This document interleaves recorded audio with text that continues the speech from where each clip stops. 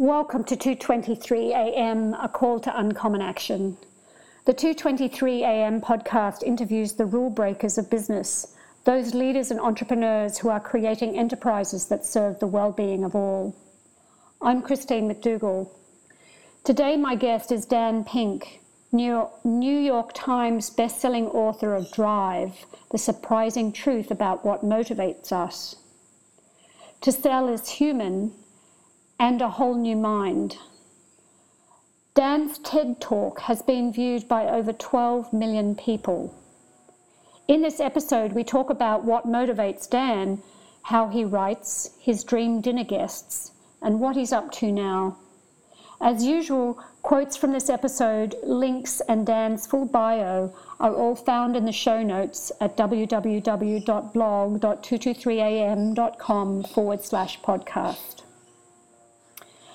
A reminder that we are hosting a teleconference event with Dr. David Martin, who was our first guest on this current series, on December 15th Australian time, that's the 14th in the United States, where he will introduce people to integral accounting and answer questions people might have about integral accounting.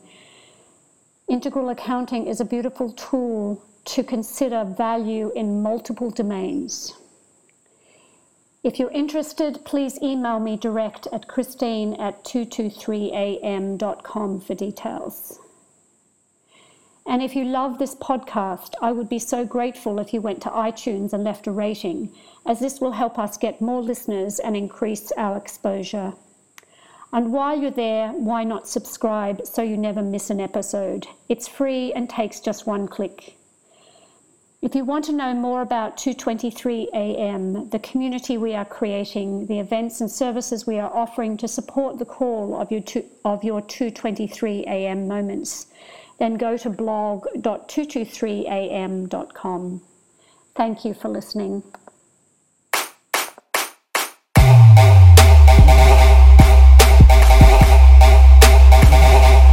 It's a revolution. Today, my guest is the author of the New York Times best-selling author, multiple best-selling author of Drive and To Sell is Human, Dan Pink. Dan, thank you so much for joining us today on the 2:23 AM podcast. Thanks for having me, Christine. So I have given you the heads up that the opening question is what wakes you at 2:23 AM, either literally or metaphorically? What wakes me at 2:23 a.m.? Well, I'm a pretty good sleeper, so what literally wakes me up at 2:23 a.m. isn't much. I don't have barking dogs, and my kids are old enough that they don't scream in the middle of the night. I think that what would wake me up is a sense that I wasn't getting enough done.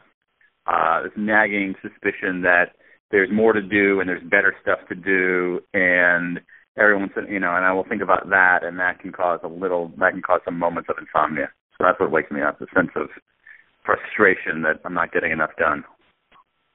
Right. And so you have, you've done a significant body of work. You probably don't think that. Do you think that you've done a significant body of work, or you feel like you're only just starting to kick the tire? I feel like there's a lot more to do and a lot more to do better. Right. So I'm really interested in because a lot of your work involves this enormous amount of both research and researching other researchers, really, and compilation of different threads and sort of creating a coherence out of all of these multiple sources of research. That's what I pick up when I read all your material.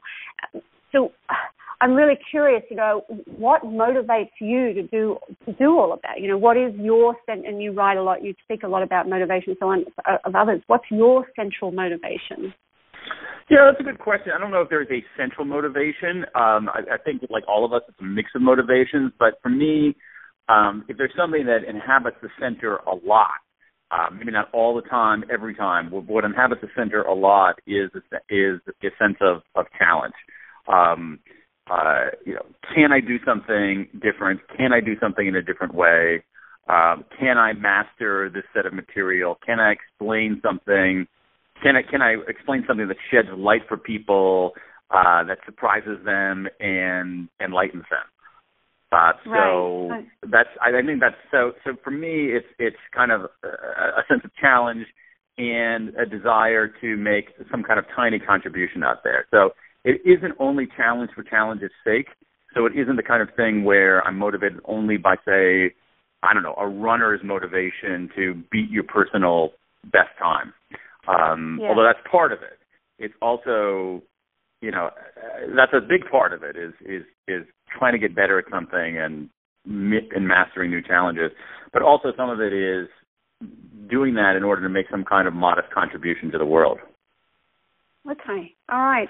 And so I know you started studying as a lawyer, but then you went to writing speeches in the political arena. When did you know that you were going to sort of arrive in this place where you're working as you are, or what was the sort of the pathway that got you to start this journey that you're on? Yeah, I wish there were a much more coherent, neat, and tidy narrative. There isn't, unfortunately. It's a much more stumbling half-assed kind of path.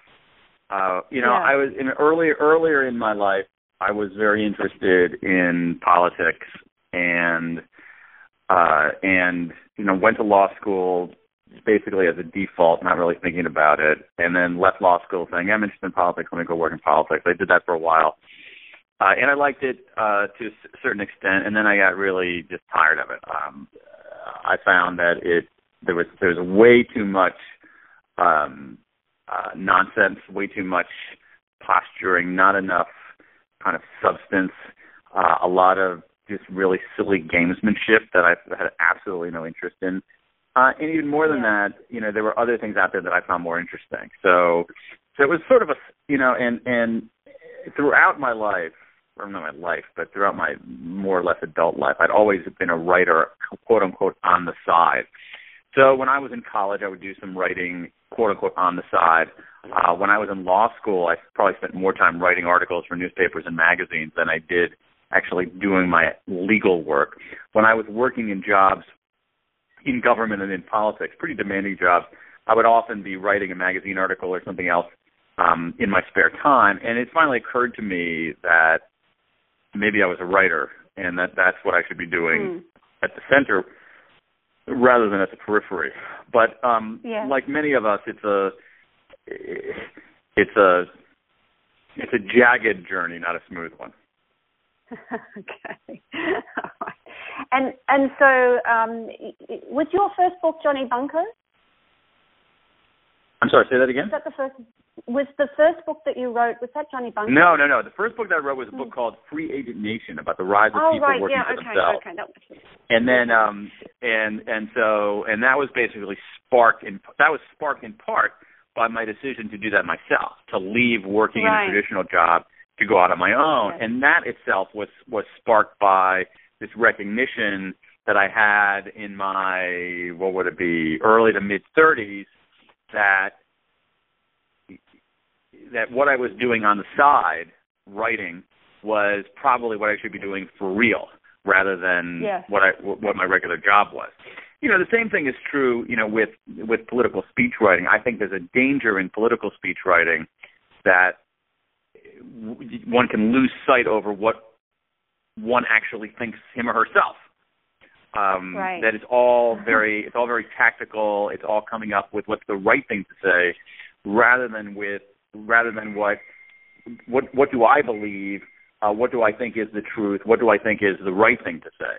I mean, it wasn't as if my political speeches were going wildly against what I believe, not in anywhere close. But I think there's a certain corrosion of intellectual integrity that can come from working in those kinds of jobs. Yeah, And I mean, from your writing, and so there's an enormous commitment to that integrity that comes through that I see. I mean, and I just rewatched in preparation. I just rewatched the TED Talk in Oxford, and it's just fascinating to see and I love the way you do that with the background of your legal, even though you never practiced as a lawyer, but this enormous integrity of compiling research that is fairly hard, fairly difficult to argue against because it's so it's so far-reaching and so grounded.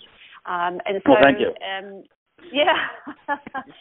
Well, part of that is because one can explain that in other terms, which is that, for better or worse, and there's strengths and weaknesses to it, is that I am, or at least like to think of myself as an intensely rational person. Yes. That is where my strength, such as it is in kind of the rational side of things rather than the emotional side of things. I'm much less adept on that realm than I am in the kind of here's the evidence, here are the facts, here is the logical conclusion one can draw from that. And I'm a little bit more at sea when it comes to talking about sort of dealing with those sort of emotional, intangible sorts of notions. Right. So you actually have identified that as both a strength and a weakness. Because it's a strength. It's a strength in that one can look at. It's a strength in that you can go into a body of research and analyze it, scrutinize it, come up with an account of it. You can look at data and evidence and try to see it in a new light. The downside of it is that if someone isn't responding rationally to something, I can get frustrated, even if I know rationally that people always don't respond rationally to things. Yes. Yes. A little circular there, but you know what I mean. Yeah. And it's fascinating because I'm personally really interested in people and why they do and all of that sort of stuff. And so, because I read, I think it was on your website, you said your dream dinner. This may have changed by now, but your dream dinner would be with Jesus, Buddha, and Muhammad. And I thought that was very curious. It's like, what would you want to eat? So tell me why they are the people that you have self-selected to have around your dinner table. Well, there are two reasons. And first of all, if you think about the people who've had the greatest impact in terms of quantity of people reached, Jesus, Buddha, and Muhammad would be way up there. I mean, yes. they make Steve Jobs look like a piker. Yes. The other thing is that if I had dinner with Jesus, Muhammad, and Buddha, I would be able to turn them into the most awesome book. Right. So tell me your approach with that, because interestingly, I've often thought about writing the same book, but I can almost promise you my approach of the book that you would write and the one that I would write would be very different. So tell me what you would do with that if you had those guys. What would be the book that you would write? Oh, on that, I would want to know. Okay, so what does Jesus make of what's going on in the world today? What does Muhammad make of what's going on in the world today? What does Buddha make of what's going on in the world today? And I think even more important is that, let's put your three heads together and tell me what we should be doing. Okay. and so here's the next question. Are they going to answer in a rational way, or are they going to answer in a mystical way? Good question. I don't know. I think they're going to. It's a great question. I don't know. I think they're going to answer in a way that is. I think they're going to answer in an interesting way, and they're going to answer in a way that is enlightening. And you make a very good point, because I do think that there is an element of morality and goodness that does have that is not irrational, that actually is rational and is actually deeply human. That there is, I think one can make a very, very strong case that certain aspects of morality are encoded in our DNA, that at various points in our evolution, it was evolutionary advantageous to be moral. Right. Yeah. Right. Yeah. Because what are you working on at the moment, or is that a secret? Because you obviously no. As with all writers, or 99.999% of writers, that obscurity is a much greater problem than piracy. So I'm not too concerned about that. Well, right now what I'm doing is, for the last much of this year, in fact, much of 2014, I've been working on a television program. It's a show called Crowd Control that has begun airing recently on the National Geographic Channel here in the States, and then will be out around the world in 2015. And so what we're trying to do there, working with a really, really great team of people, is take some of these really interesting principles of behavioral science, apply them in the real world, and do it in a way that is both entertaining and informative. So we'll go out and we'll take a problem, like whether it's speeding, or whether it's people not picking up their trash, or whether it is getting people to wash their hands after going to the washroom, and use principles of behavioral science and some cool design and technology to try to come up with a solution, and then turn on our cameras and watch what happens. Yes. I've heard. I've been seeing threads of that and articles throughout, because that's only just started to be televised, hasn't it? Only in the last couple of weeks. Exactly right. Yep. We just had our second airing. As you and I are speaking, our second airing has just occurred. Oh, okay. All right. Great. And has that, because I'm in Australia, obviously, and we don't have it here yet. It should be out in Australia eventually. Yes. Yeah, I'm sure it will be. Has there been have you been happy with the reception? Or has National Geographic and so on, have your partners been happy with the way it's landed? You know what? There's always more. Until every American is tuned in on Monday night, it's not going to be enough. Okay.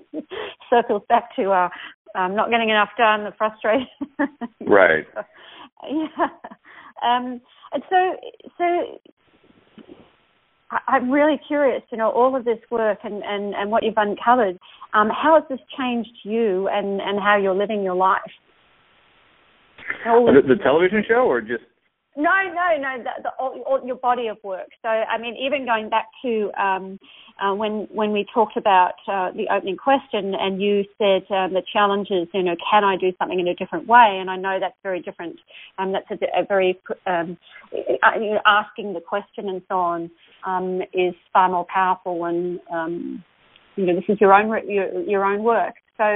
So how has this changed you, and how do you apply it? Is part one of the question. Part two of the question is, what's it like to live in the Pink household, where you're like a petri dish of all of this human behavior? Oh yeah. Well, I mean, you have to ask the other people. You'd have to ask the other people in the Pink household. People don't seem any more discontent than any other American family. So okay. Among the things, if you look at a book like Drive and the body of research about motivation and about the limits of tangible if-then rewards for things that require long-term attention or creative and conceptual thinking, with our kids, my wife and I don't use anything like that. We don't say, if you get a good mark in a grade, you get some money or anything. I mean, that's just appalling. Not even morally appalling. It's just like it's a really bad idea. The evidence is clear that it's really, really stupid. And so, another core principle of the Drive basket of ideas is the principle of autonomy, that people do better when they have a measure of self-direction. And so my wife and I have always been, probably even more so after doing the research, but really, trying to do what we can to create an environment where our kids are self-directed, where they're not trying to please an authority figure, whether it's a parent or a teacher, but where they're doing things for their own sake and where they have some sovereignty over their own lives. And so, so that's important. I have become convinced in looking at the research on someone like Carol Dweck about the significance of a growth mindset and a fixed mindset, as she calls it. So if you think about something in Carol Dweck's parlance, if you think about something like intelligence, you can think of intelligence as an entity, a fixed entity, or you can think of it as something that you can grow. And that choice that you make has an enormous effect. If you think of intelligence as a fixed entity, then every encounter becomes essentially a test of that. Do you have it or do you not?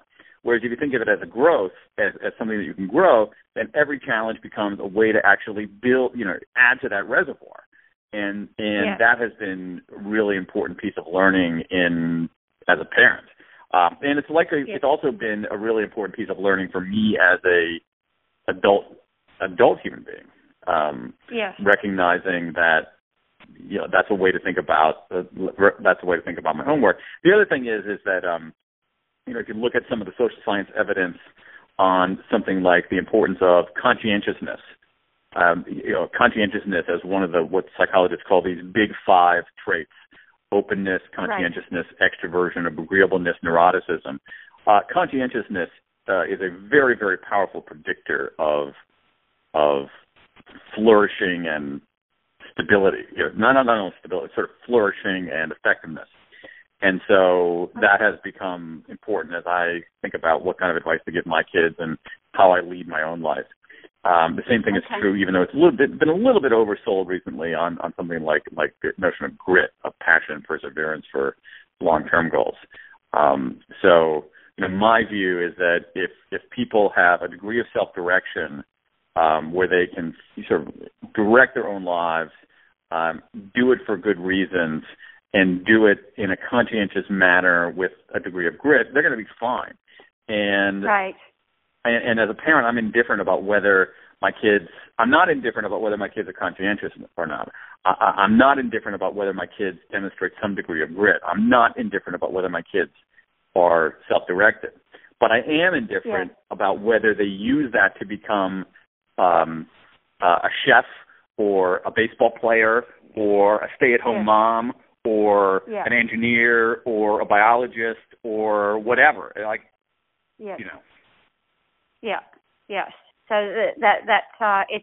it's really the sort of structure of human behavior versus the actual form of how that is manifest. Right. Exactly. Well said. Okay. So I'm really curious about because you must need to spend quite a large amount of time reading and researching and so on and so forth. So when you're in the writing process, can you just say a little bit about how you organize your time and your and all of that, how that comes together? Again, it's often not a pretty picture, and they're different. It's a great question, and I always like to hear about this with other people. So, and that's why I'm totally happy to share my own approach, for better or worse. I have so there's a stage where I'm trying to figure things out, and I don't even have a name for it, but there's a stage where I'm trying to figure things out, and that's actually fairly loose. And what I'll do in those kinds of cases is I'll read and I'll make notes, and I end up using I know everybody's very fond of whiteboards, and I like whiteboards, but what I like even better are these giant Post-it notes. And I use that. So if you look at my office right now, I have giant Post-it notes in a lot of places. And I'll just sort of, scratch things out and just be very, very loose and just, come in, reading and asking questions and interviewing people and just, gathering string. And for me, the way that an idea comes together is often quite visually, so that so being able to see.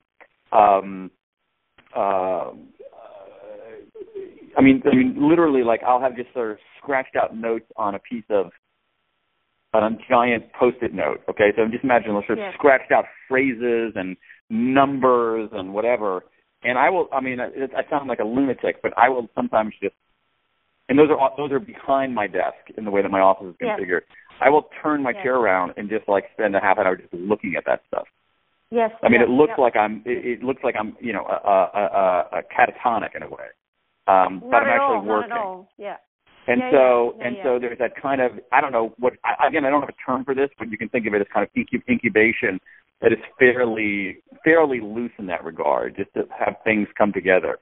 Yes. But then when I'm actually writing, I Yes. switch approaches considerably. I mean, it's almost night and day. And so when I'm actually writing, I will stick to a pretty rigid schedule where I will show up in my office is some tiny converted garage behind my house. And so I will take the 22 steps out my back door to Pink Ink World Headquarters, this reformed garage. And I will try my darndest to show up at the office at the exact same, you know, pretty much the same time. So I'll start writing at 8:30 or something like that. I'm not a super early person. I'm not a super late person. I'm kind of in the middle. Yeah. So I'll start say writing at say 8:30 in the morning. And what I will do is I won't do anything else. I won't answer my phone. I will close my email and all that. And what I'll say to myself is something like often today, you know, so for this month, I want you to do 500 words every day. And I won't do anything else until I hit those 500 words. Now, on very good days, which are rare, I might hit the 500 words by 10:30. Other days, I might not hit those. I might be like telling my family have dinner without me because I still haven't hit my 500 words. Wow. But that's what and so once I hit those 500 words, then I might look at my email, and then, you know, typically what I'll do is I can hit those 500 words or whatever the marker is by, you know, noon or 12:30 or something like that, 1 o'clock. And then I'll use the rest of the day to maybe do some more research, do some more interviews, get some exercise, and then maybe come back in the late afternoon, early evening, and do some editing, and then start the cycle again. But the point of this very, very long-winded answer, Christine, is at one stage, it's a very loose process, but at the writing stage, it's actually, for me, it's very tight. Otherwise, I can't get it done. So I'm really curious. It sounds like with your process that you have this figuring out process. You have something in your mind. So something that is you've got a sort of a thesis that you're working on, and then you take this time to really figure it out and create the coherence and see the threads and sort of get some order and structure around that. Is that what and then you take that to writing, and it almost then just becomes about the writing, or do you flip back between the two? Yeah, good question. I guess it's like all these things, it depends. So there might be, you know, for me, writing itself is a form of figuring stuff out. So it's sort of, you know, you have to figure stuff out to a certain extent in order to begin writing. But the writing itself allows you to figure things out. And there are moments when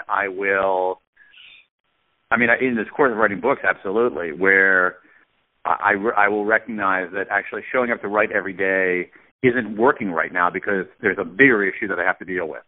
And and then what I'll do is I'll maybe shift to that other mode of doing things. And that's happened. That's happened before in books. I mean, basically every book that I've written.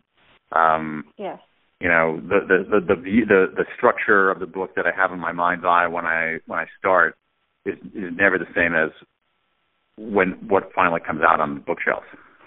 But you know, one of the wonderful things about your books is they're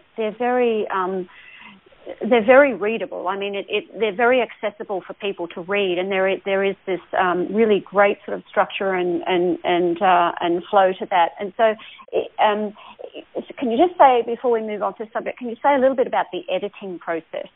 Because you know that and how what goes into that, and you know, from your own editing versus somebody else editing it.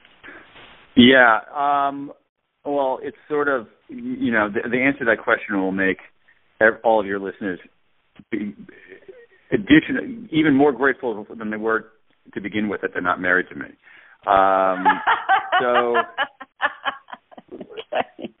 So I end up writing a lot of drafts. Yes. For a book chapter, I'll often do 12, 13 drafts. Okay. I have a hard time getting things right initially. It's really, really difficult for me. I see all kinds of flaws, and so I will write and rewrite. And at a certain point, when things are not completely horrific, I will do the following. The time and the sequence varies a little bit, but basically, if you think about a book, you think about the last 3 books that I've written, or just forget about Johnny Bunko. But you think about Drive, To Sell Is Human, and A Whole New Mind, or just think about Drive and To Sell Is Human. That book, every chapter, my wife read to me aloud multiple times. Yes. In the editing process. Yes. And every chapter I read to my wife multiple times out loud. Right. So I'll have my wife not only read stuff and offer up edits. She's a good editor. She's a sharp thinker, particularly when it comes to, logical inconsistencies or things that aren't clear. But for me, it really helps me to hear the words read to me, and that's the way that I edit. And actually reading the words aloud helps me edit too. And the only person who can tolerate that torture is my beloved and beleaguered wife. Okay. Very good. Well, it works. So it's not pretty. And one of the things that I like to tell people who want to write is that people have this notion of writing as this, a feat, purely intellectual kind of endeavor, when in fact to me it's just so much more like manual labor. Right. You show up and you lay some bricks and you try to get them to set right, and you show up the next day, and then you show up the next day and you realize that the bricks that you laid on Monday are a little bit off, so you knock those down and put up some new bricks. I mean, it just requires, I think, just incredible kind of doggedness. I mean, it is, to me, it has so much more in common with manual labor. When you get to that nitty-gritty of writing a book, to me, it's much more like manual labor than it is like some kind of grand intellectual journey. Yes. Yeah, and I mean, that sort of circles back to the motivation piece, which is you have to have a greater motivation than just finishing a book, don't you, to do that process? No, well, that's pretty. Trying to finish stuff is a pretty good motivation, and okay. No, and you have to know, why am I doing this in the first place? I mean, that's important. And with books, it's like, well, why am I doing it in the first place? Because I decided to do this, because I wanted to do this. It isn't like there's some evil boss telling me I have to do this, and I'm doing it against my will. I mean, I decided to do this, so shame on me. Yeah. And the other thing about the analogy to manual labor is that, let's go back to sort of laying a brick. I mean, if you are a bricklayer, you see progress in your work, and that's really, really important. I mean, there's some, Teresa Module at Harvard Business School has an incredible book called The Progress Principle, where she talks about the social psychology of progress and how important that is in our motivation. And so, one of the things about, the thing is, if I write 6 days a week and write 500 words a day, then theoretically, at the end of week 1, I have 3,000 words written. Now, a lot of them might be crappy words, but there's progress there. There's 300 words that didn't exist the previous week. And that progress itself is a motivator. Yes. Yes, yeah. So you have this the TV show on, and just one other piece around the book writing process. But you get the book done and all of that sort of stuff, and then there's the sort of like the promotion arc and et cetera, et cetera. I imagine. Tell me about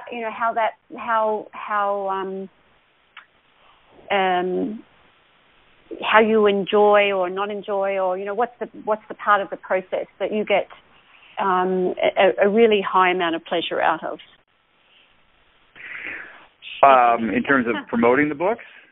Oh no, just the whole journey of from the sort of seed idea right through to getting the book out into the. I see what you're saying. You know what? I mean, I have to say, I mean, it might not be. I mean, part of me really wants to answer this question.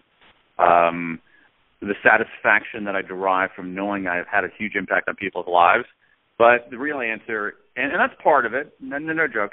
It's part of it. But I think that to me, the greatest satisfaction is just the challenge of figuring stuff out, of being confused about a topic and then not being confused about the topic, or trying to solving a riddle. Like, what is this? What's the there's this riddle out there's this riddle out there about contingent rewards not being effective for long-term conceptual tasks. That seems weird. Why is that? Ooh, let me try to figure out the riddle. Let me try to figure out the puzzle, and just figuring that out, and even at a micro level. That is, what's a great metaphor I can use to describe this concept? How can I write a sentence that is super clear that once somebody reads it, they're going to say, I totally get it now. And so, so for me, it's the what I like most of all is figuring it's figuring stuff out. Even on a if you go out and talk about your ideas, and let's say I crack a joke and the joke doesn't work, which often happens. Yes. Like, I even find that really interesting. That joke didn't work. I wonder why. Let me try to figure out why that joke didn't work. So for me, it's just the figuring out is really the biggest source of pleasure. Right. I can really get that, and I really get that in behind everything, because it's not just figuring out, but it's also figuring out how this can land for people in a way that works. And I think that's what comes through in your writing so much, is that it's you're not only figuring a puzzle out, but you're also figuring out how to have it be read and integrated. Yeah, that's true. Exactly. Yep. Yeah, and that really comes through. So it's fascinating to know that. And so I know, I mean, our connection and is through Andrew Greatrix, who's out there getting your work into businesses and so on around the world. Which must be really deeply satisfying. But it also keeps. I mean, because this is the work that you covered on Drive is incredibly important for our current sort of like work environment, where you talk about the carrot and sticks, but also giving people more autonomy and all of that sort of stuff. That must be very satisfying for you to see that it's been taken up in a probably a more structured way through the Drive workshops and so on. Yeah, that's great. You always like to see the ideas, I mean, as you say very nicely, land in the real world and have an impact. Yes. And that's hugely important. And there's sometimes when you have to go beyond the book in order to do that. So, so for a lot of readers, I can lay out, say, the principles of autonomy, and they say, oh, great, I'm going to do this, that, and the other thing. Other folks will say, okay, great, I agree with you, but what do I do? I need a little bit more guidance on what to do. And the workshops are designed to help people do that. And maybe some of these ideas can lodge more deeply in the real world that way. Yes, yeah. And so you've got the National Geographic. Have you finished the work on that? Has that all been? We've shot 12 episodes. They're all going to be airing in the U.S. in 2014 and the rest of the world in 2015. Okay. And so is this, given the time of year it is as well, is it kind of a little bit a breathing space time, or are you actually figuring the next thing out, solving the next thing? A little bit of both. Yes. A little bit of both. I mean, I'm trying to take some time to breathe, but I'm also, if this were a video interview, the camera would pan to the 4 giant Post-it notes on the wall behind me, which have ideas for other projects. some of which I'm actually glad that the camera isn't panning there, because some of the ideas will, once I start stress testing them, will turn out to be just preposterous, and I would have been embarrassed to let anybody know that I was even thinking about it. I was going, I want that video camera. So what's on the wall? Give me a clue. What are some of the things that you're? Oh, I have a bunch of ideas. I have a bunch of ideas. I have a bunch of ideas for books that are up there. I have some ideas for other television projects that are up there, and even things that go beyond books and television shows. So, all right. But I don't have the skills to. I don't have the skills to do anything like that. And I have a very narrow set of skills, so I probably should stick with what I'm reasonably okay at, rather than try to go beyond my skill level. Yeah, well, you sound like someone who really likes the challenge. Yeah, but again, it's one of those challenges that's in the sweet spot, not too hard but not too easy. So if you were to say to me, I want to play a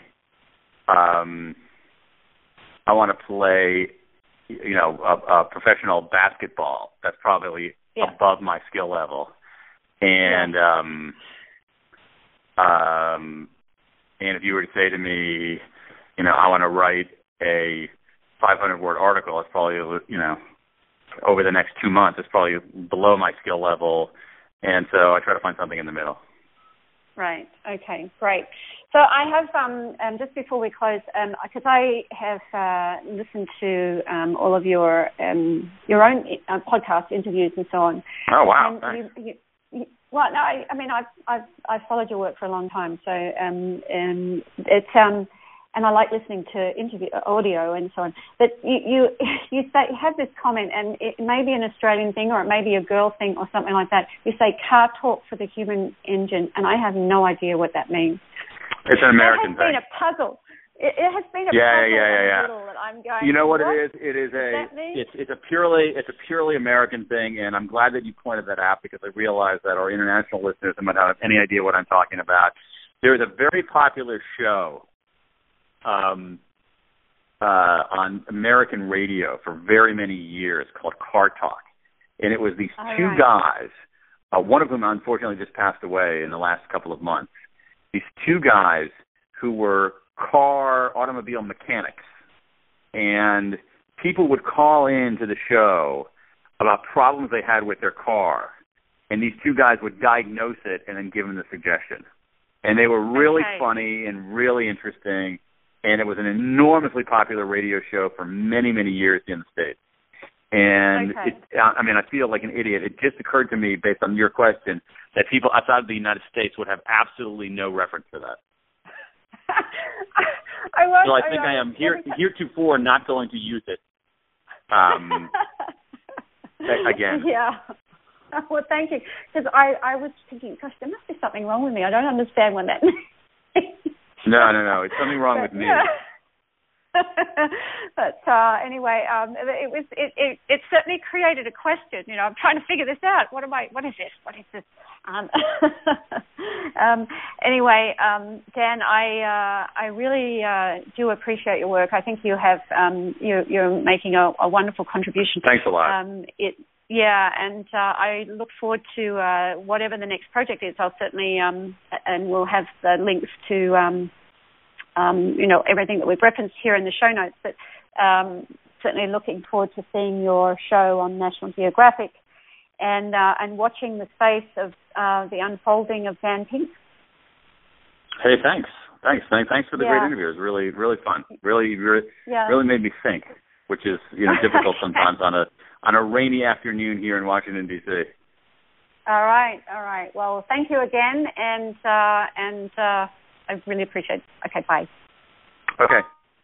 If you want more of 223 AM, then you can subscribe to the podcast on iTunes or go to the blog of 223am.com. That's blog.223am.com, where you'll find articles and interviews featuring stellar guests from around the world, plus tools and resources and much, much more.